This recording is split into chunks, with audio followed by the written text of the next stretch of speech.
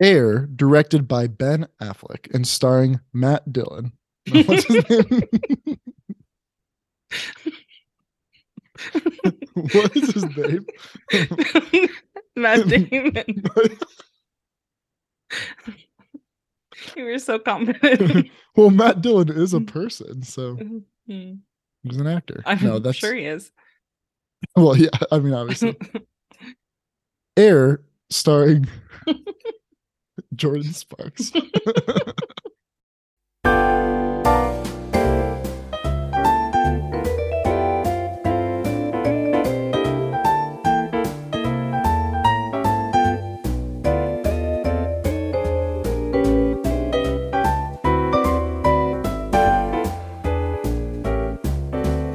Hey there, everyone. Welcome to Two Takes on Film, the only podcast ever featured on a Kendrick Lamar album. My name is Wyatt, and as always, I'm joined by my co-host, Heather Davenport.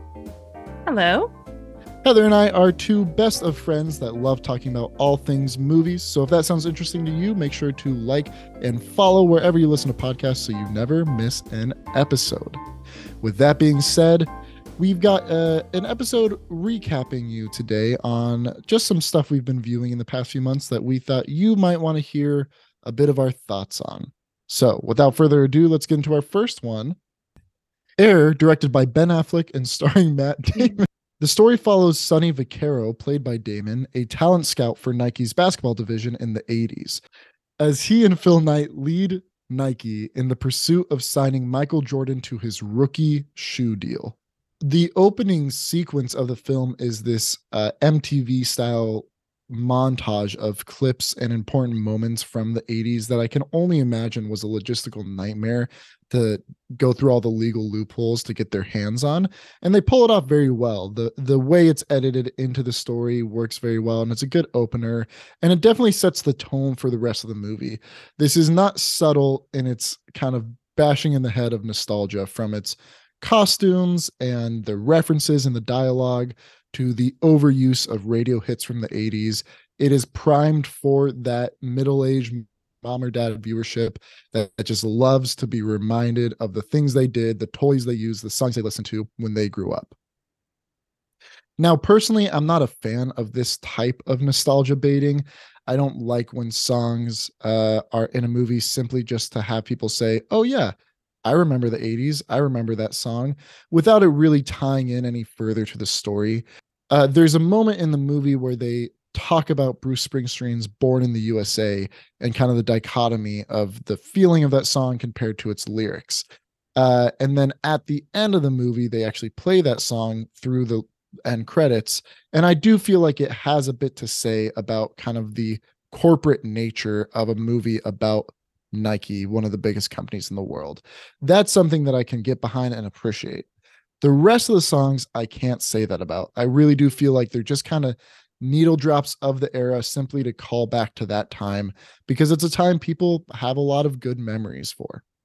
Outside of the nostalgia baiting, I do think that it is fairly well written. The writer of this film, Alex Convery, is a first-time writer. This script was picked up off the blacklist for last year by Matt Damon and Ben Affleck for their new production company, Artist Equity.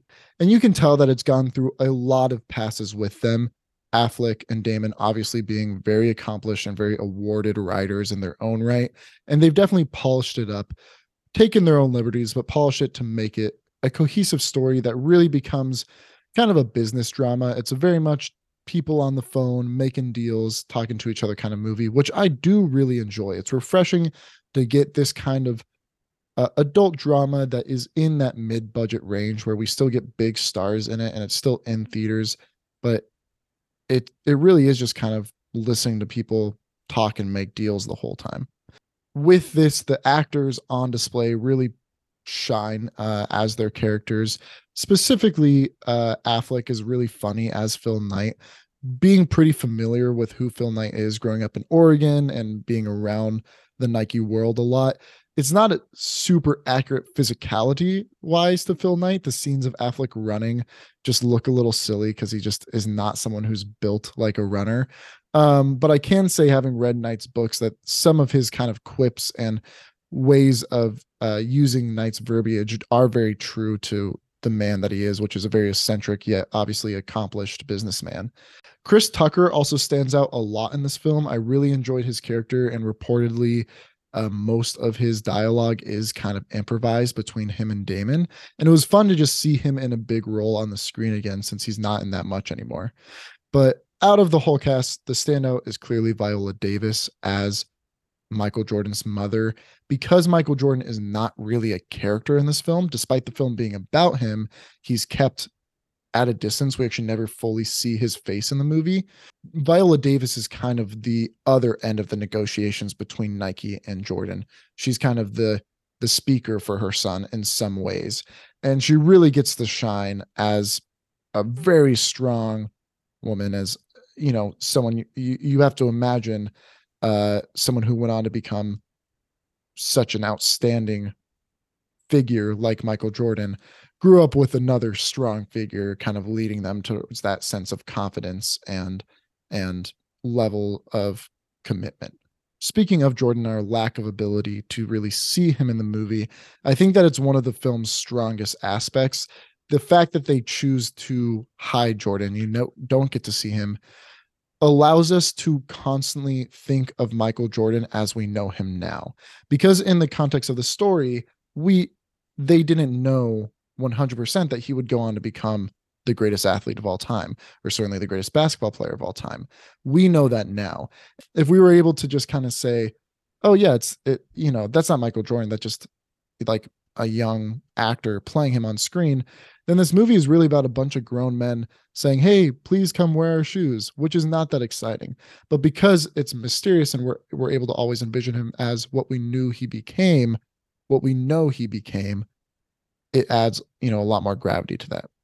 While some people might have an issue with a movie that kind of celebrates such a large corporate entity like Nike, and kind of the consumeristic capitalistic nature of it, especially celebrating a signing deal that went and made them billions of dollars and still does make them billions of dollars to this day, the movie leans away from that and leans more towards kind of the grand American dream mythos that someone like Michael Jordan represents, and everyone in the 80s pursuit of that. So while I can understand people's issues with it, it on watch becomes easy to kind of root for the character, even though these characters are just in it to make billions of dollars.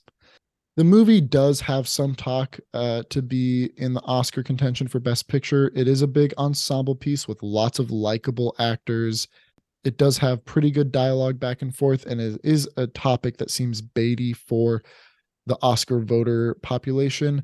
Personally, though, I just feel like it's one that will fizzle out by the time we get to the end of the year.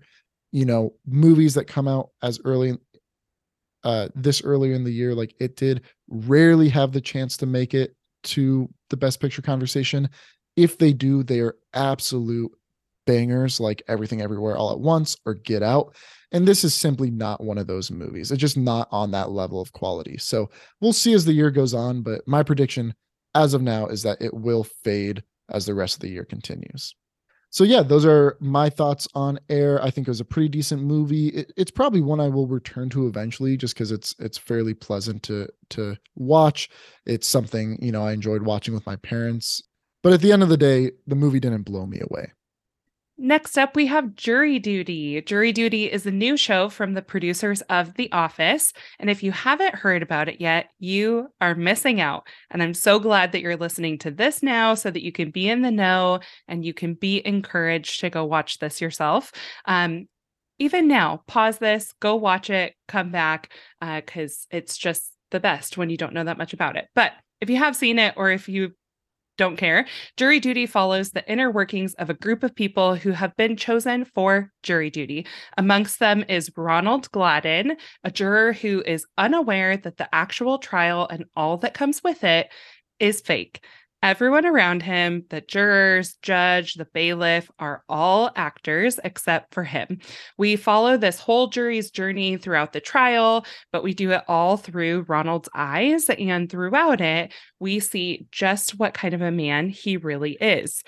I absolutely love this show. I actually watched it back to back. I finished it, and then I think I probably took like a day break and then revisited it after I had encouraged someone else to watch it, because I truly just couldn't get enough of it. And it was such a fun, lighthearted watch. And if I had to rate it, I would honestly probably give it like a 9 out of 10. It was exactly the genre that I love, and it was a blast.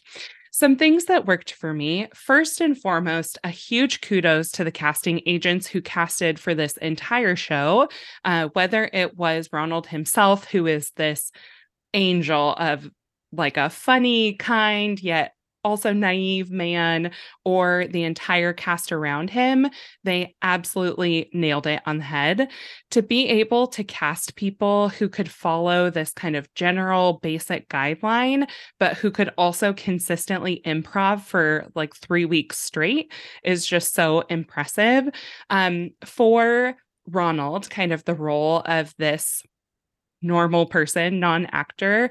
I think I read that they had like 2,500 people apply to be a part of the show. Wow. So for them to be able to weed through all of those people and to find this unicorn that is Ronald Gladden is just really impressive. So well done to them. The style of the show itself is really fun, especially if you do like the format and style of a show like The Office. Another show that I've seen referenced that I haven't personally seen is the Joe Schmo show. Mhm. uh, Again, I haven't seen it, so I don't know what that's kind of relating to, but this is a documentary, mockumentary. They're individual interviews. You're following this kind of cast of people who are working together, but it also feels like reality TV, and it is just hilarious. It also genuinely seemed like such a fun show to be a part of. The cast meshes really well together. Their chemistry is excellent. They obviously have to spend a lot of time together. So for their chemistry to be so prominent that it feels like, oh, this is a group of strangers, but they feel like they are actually becoming friends, was really special, and I think was really important to the show overall. And then, in addition to the chemistry amongst the characters and the actors, the actual character development of the actors in the show felt so well done. Their quirks, the way that they chose to bond with Ronald, the opportunities that they had as actors to kind of open the door for him to walk through was really great. Todd is one of the characters that we meet and get to spend some time with. He is Ronald's hotel room neighbor. They have connecting rooms that share a door, and he was certainly the one of the my favorites of the actors. His ability to capture Todd's quirks and his passions was so impressive. Again, everyone is an actor except for Ronald. However, because Todd was in such close proximity with Ronald, he had an even higher task of staying in character because he was so nervous that Ronald would overhear him or would catch on to something being off.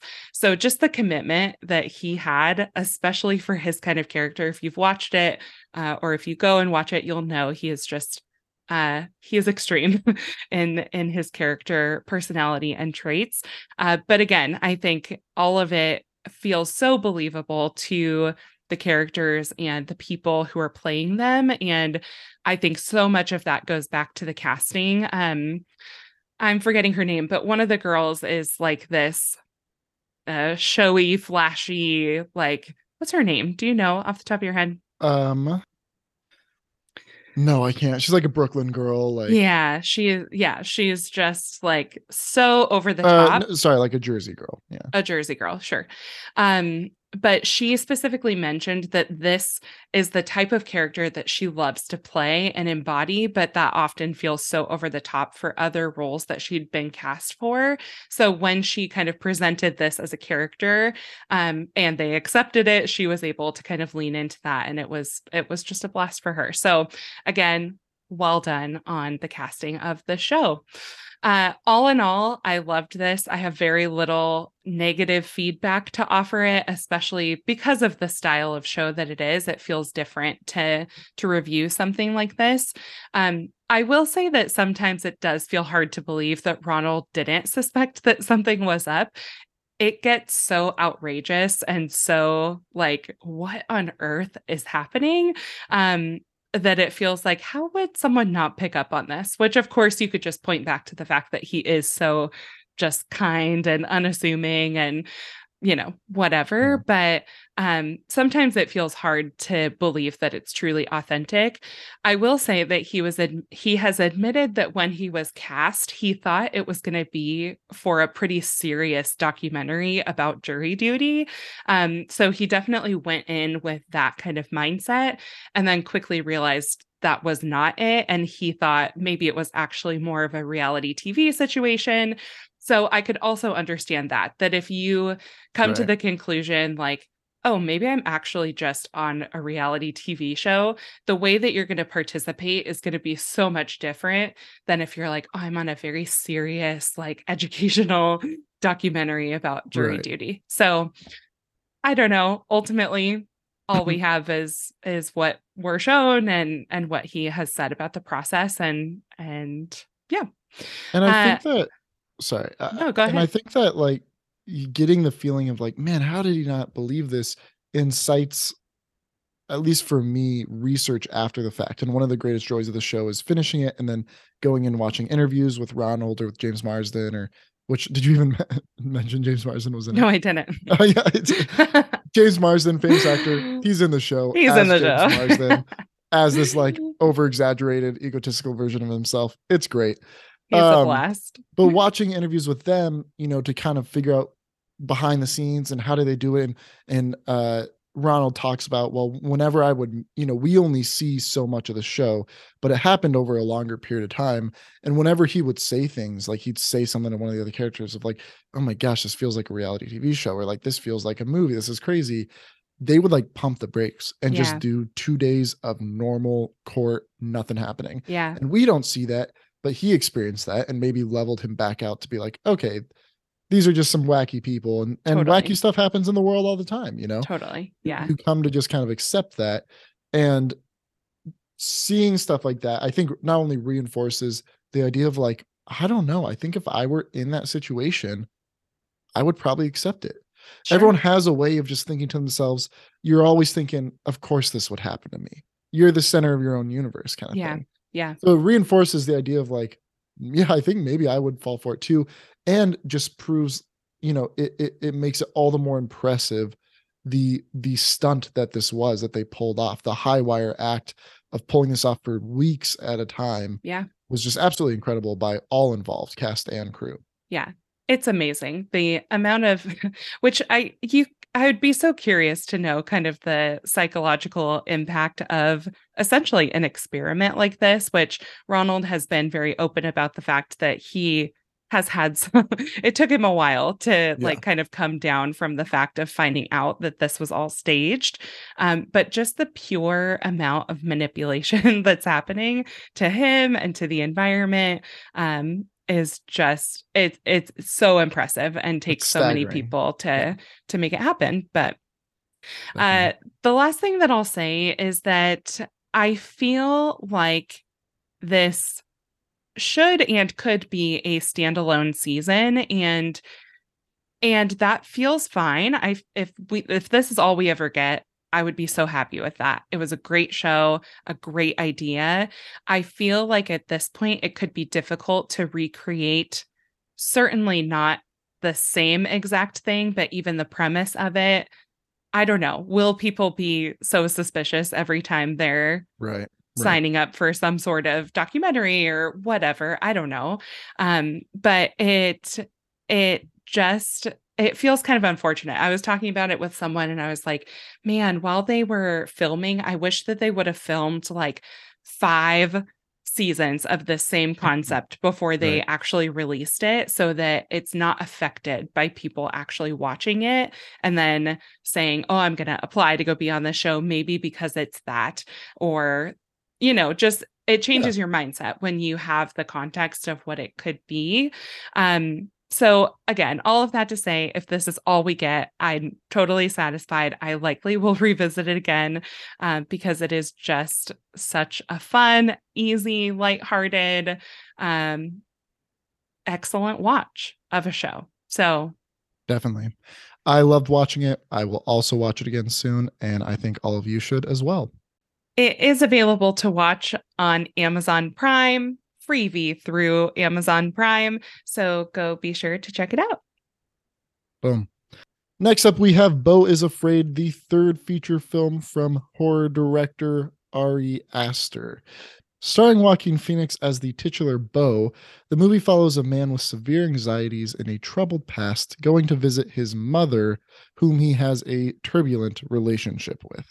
Now, that's a pretty simplified version of the actual plot of this film, but in actuality, this movie is 3 hours long and goes to so many different places and things that you won't expect due to the experimental nature of Aster's storytelling, paired with the untrustworthy nature of Joaquin Phoenix's own mindset and what he's seeing. We can't always know what we're seeing is true or otherwise, as the film creates a very unique and ridiculous world that might be a heightened version of our own reality or just a world that really does exist.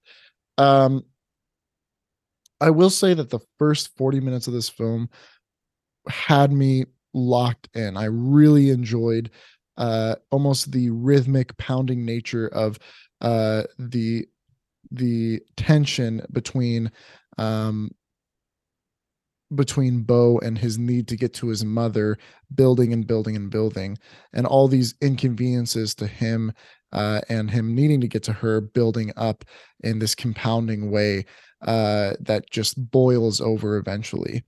However, the movie very much structures itself into thirds, and once we move into the second third of the film, it gets a bit more meandering at times and a little bit all over the place. I do think that's where the film threatens to lose the most people. So that by the time we kind of get to the final act that starts to hope to conclude some of these storylines and themes that we've been seeing Beau grapple with throughout the film, it might have some people just simply lost, both in terms of kind of what's going on in the story, what it means, and also just feeling a bit exhausted at that point by its runtime and the movie's um, need to constantly subvert what you think is coming next with something unexpected. It is certainly Aster's most experimental film, and I do think it's a meditation on some issues that he has dealt with on his life. It's a deeply personal film about different fears that he has and different shame and different feelings of shame and guilt that his relationship with his parents and his upbringing kind of instilled into him. And it very much feels like we are watching a director workshop his own therapy sessions onto a screen. And there's nothing inherently wrong with that. Does that make it his most entertaining film? No. I would not say that this is my favorite of his three films, but I appreciate its existence. And I think that we all can garner something from watching it. Now, the nature of some of the subject matter might prove a bit too disturbing or just outlandish for some people. So I don't think it's one that, everyone needs to watch, certainly. But I also don't like the idea of like, oh, this won't be for everyone. Some people just might not get it or whatever. I think if it's something interesting to you, if the concept of a film like that isn't necessarily meant to be good, it's hard sometimes, especially as people who review movies, we think of, you know, a movie is intended to be good or to be bad. Not necessarily. I think in this case, it's just intended to be true and honest about what it is. And sure, I'm sure that Aster made decisions that he thought would benefit certain parts of the story, but he also wasn't going to sacrifice the truth that he wanted to tell and the story he wanted to tell for things that might be more conventional or might make his movie more quote watchable. So if something like that sounds interesting to you, I would encourage you to go and watch the film. And I think that it's something that everyone could get something from, even if it's not everyone's thing, quote unquote. But it also might be one that people just skip over, and that's totally fine.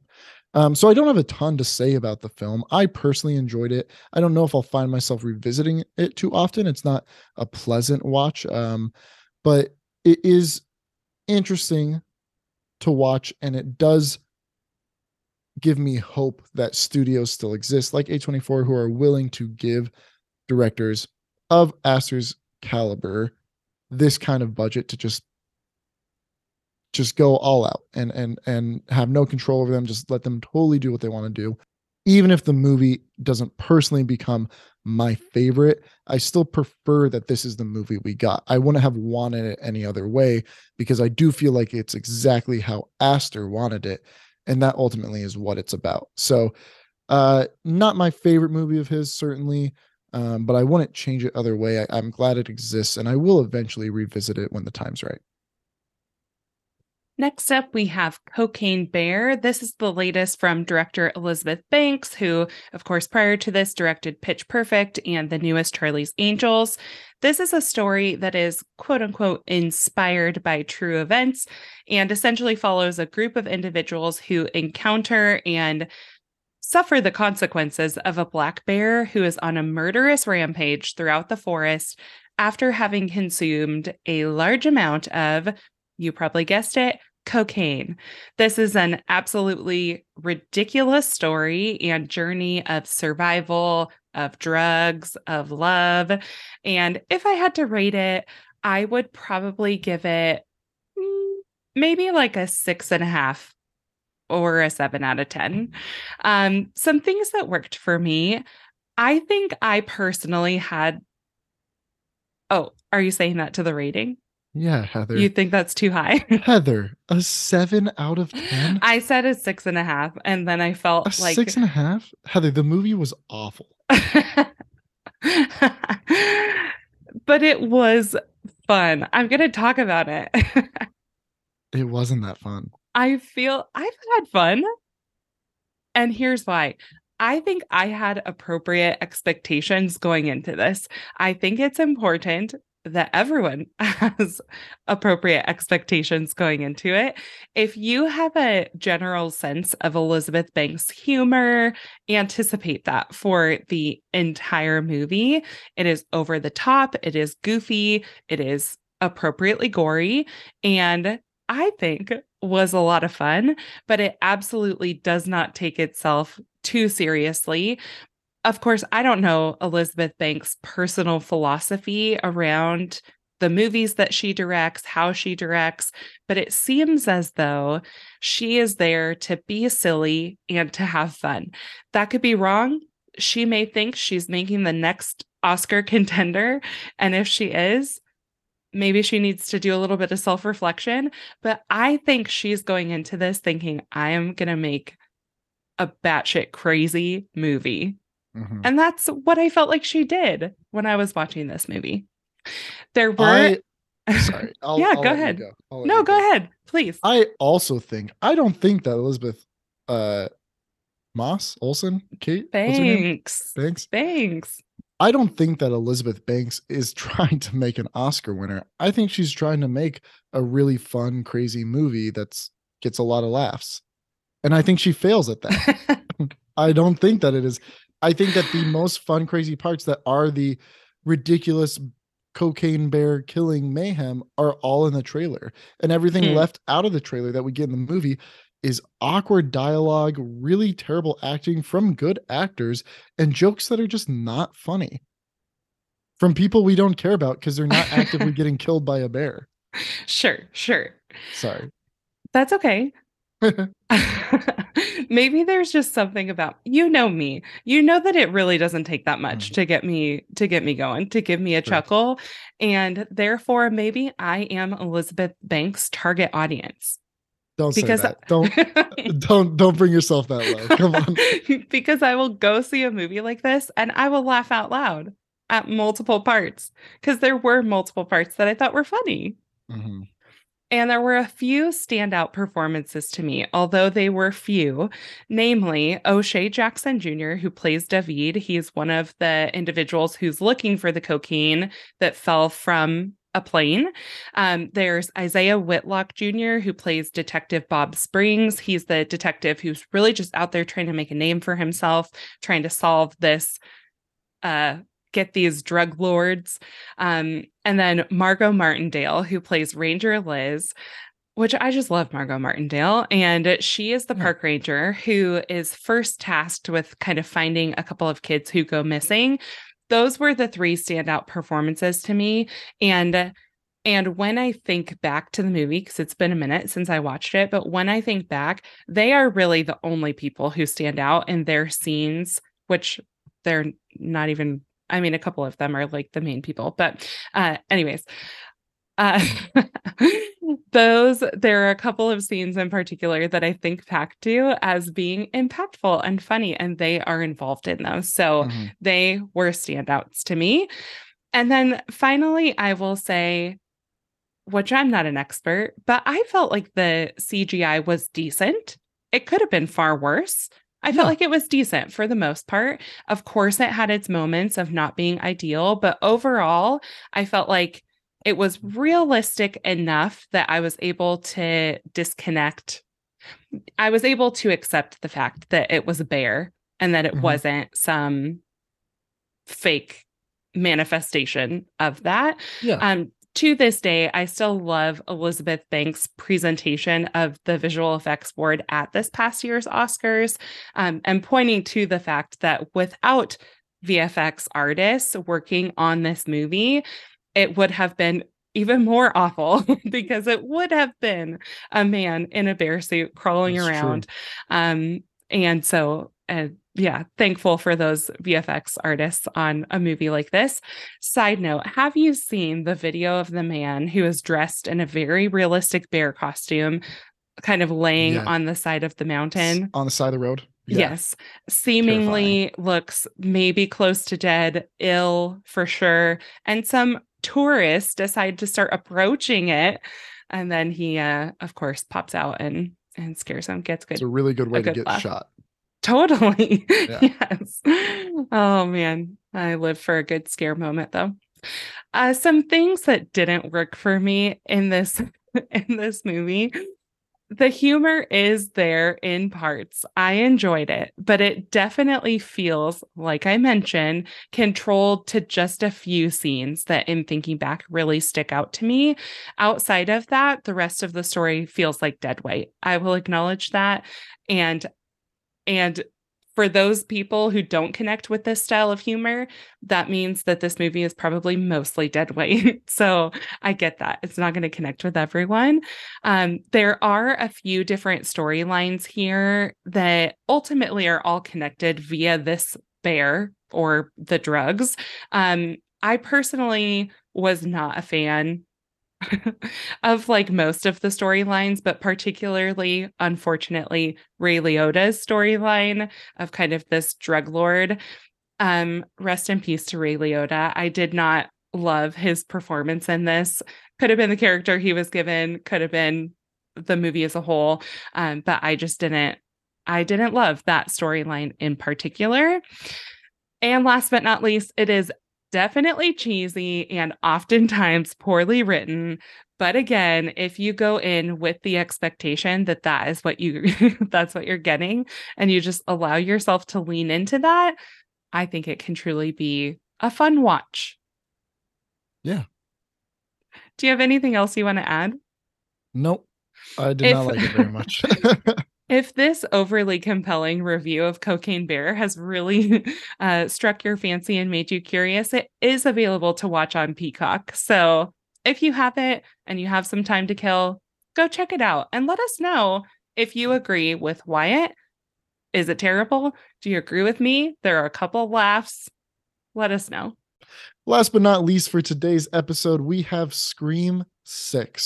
Scream 6 is kind of the second of this new age of Scream that started with just last year's Scream 5. They came out only about a year from each other. They introduced this new set of characters led by Melissa Barrera and Jenny Ortega. And has done a pretty good job at providing adequate sequels to the original Scream movies. I don't think they ever reach the heights that the originals do, but they certainly serve as kind of worthy continuations of this franchise and are a bit of a course correct from the wildly inconsistent third and fourth movie in the franchise. This movie, like the second Scream, changes the location and follows our new characters to New York City, which is the first time that Ghostface has been in the Big Apple. So we get kind of a new sense of atmosphere being in a big city like this. All the characters that were there before are still just as likable. I liked them a lot the first movie, and I still do now. By the end of this film, lots of the main characters are certainly reaching the point of, okay, they should have died not only once but like 5 or 6 times at this point. We're talking being stabbed many times and then just being okay, which is classic Scream, a little ridiculous, but I would like to see some of the main characters bite it in the future to add some more genuine stakes, but I also understand that these movies are going to keep them coming back after impossibly ridiculous, survival situations, no matter what. I do think that the villains of this film, which of course are kept secret until the end of the film, like they are with all Screams, are a bit of a weak reveal. I understand what they were going for with kind of continuing the legacy of Ghostface and his kind of cycling through each movie and what the Ghostface killers usually tend to represent. I'm trying to avoid spoilers when I do this, but I just wasn't a particular fan of the reveal. And I do think it felt a little cheap. What I do like about this is the way that it sets up Ghostface as a killer, particularly the opening sequence of the film, which, if you know Scream movies, there's always some big opening sequence that kind of sets up the rest of it, was very unique. And it did set the tone of, okay, this is something different. A lot of the marketing going into this film said, oh, you've never seen Ghostface like this, and he's in a new place. So this is wildly different. And while I don't know if the movie as a whole is that different from the other ones, the opening scene certainly makes a change that I never seen in a Scream movie before. And it does add a welcome sense of unpredictability to the movie, even if it never fully gets that unpredictable from there on out. The one strong suit of this movie is the kills do feel a lot more graphic. We have some of the more brutal killings from Ghostface that we've seen. So again, that does kind of reinforce this idea that this new Ghostface is different and kind of bigger and badder. And it obviously makes that end reveal a little bit more disappointing, but it does make for a more enjoyable watch throughout the film.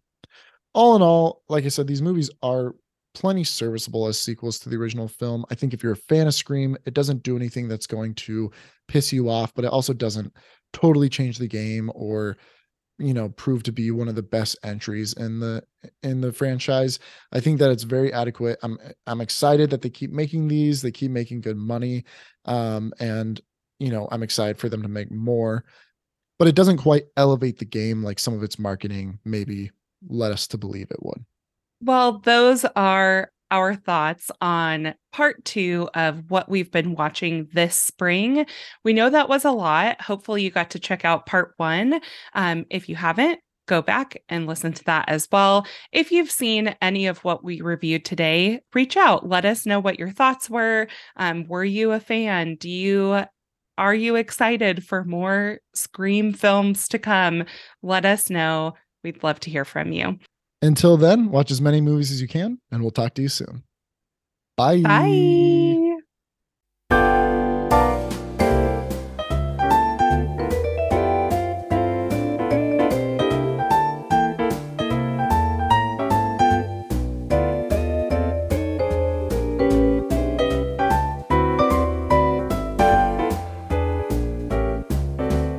Who played the main character of the film?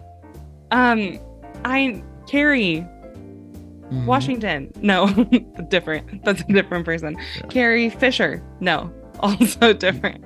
Carrie. Oh yeah, that is a person. Yes. I was thinking K-E-R. Oh right. Carrie.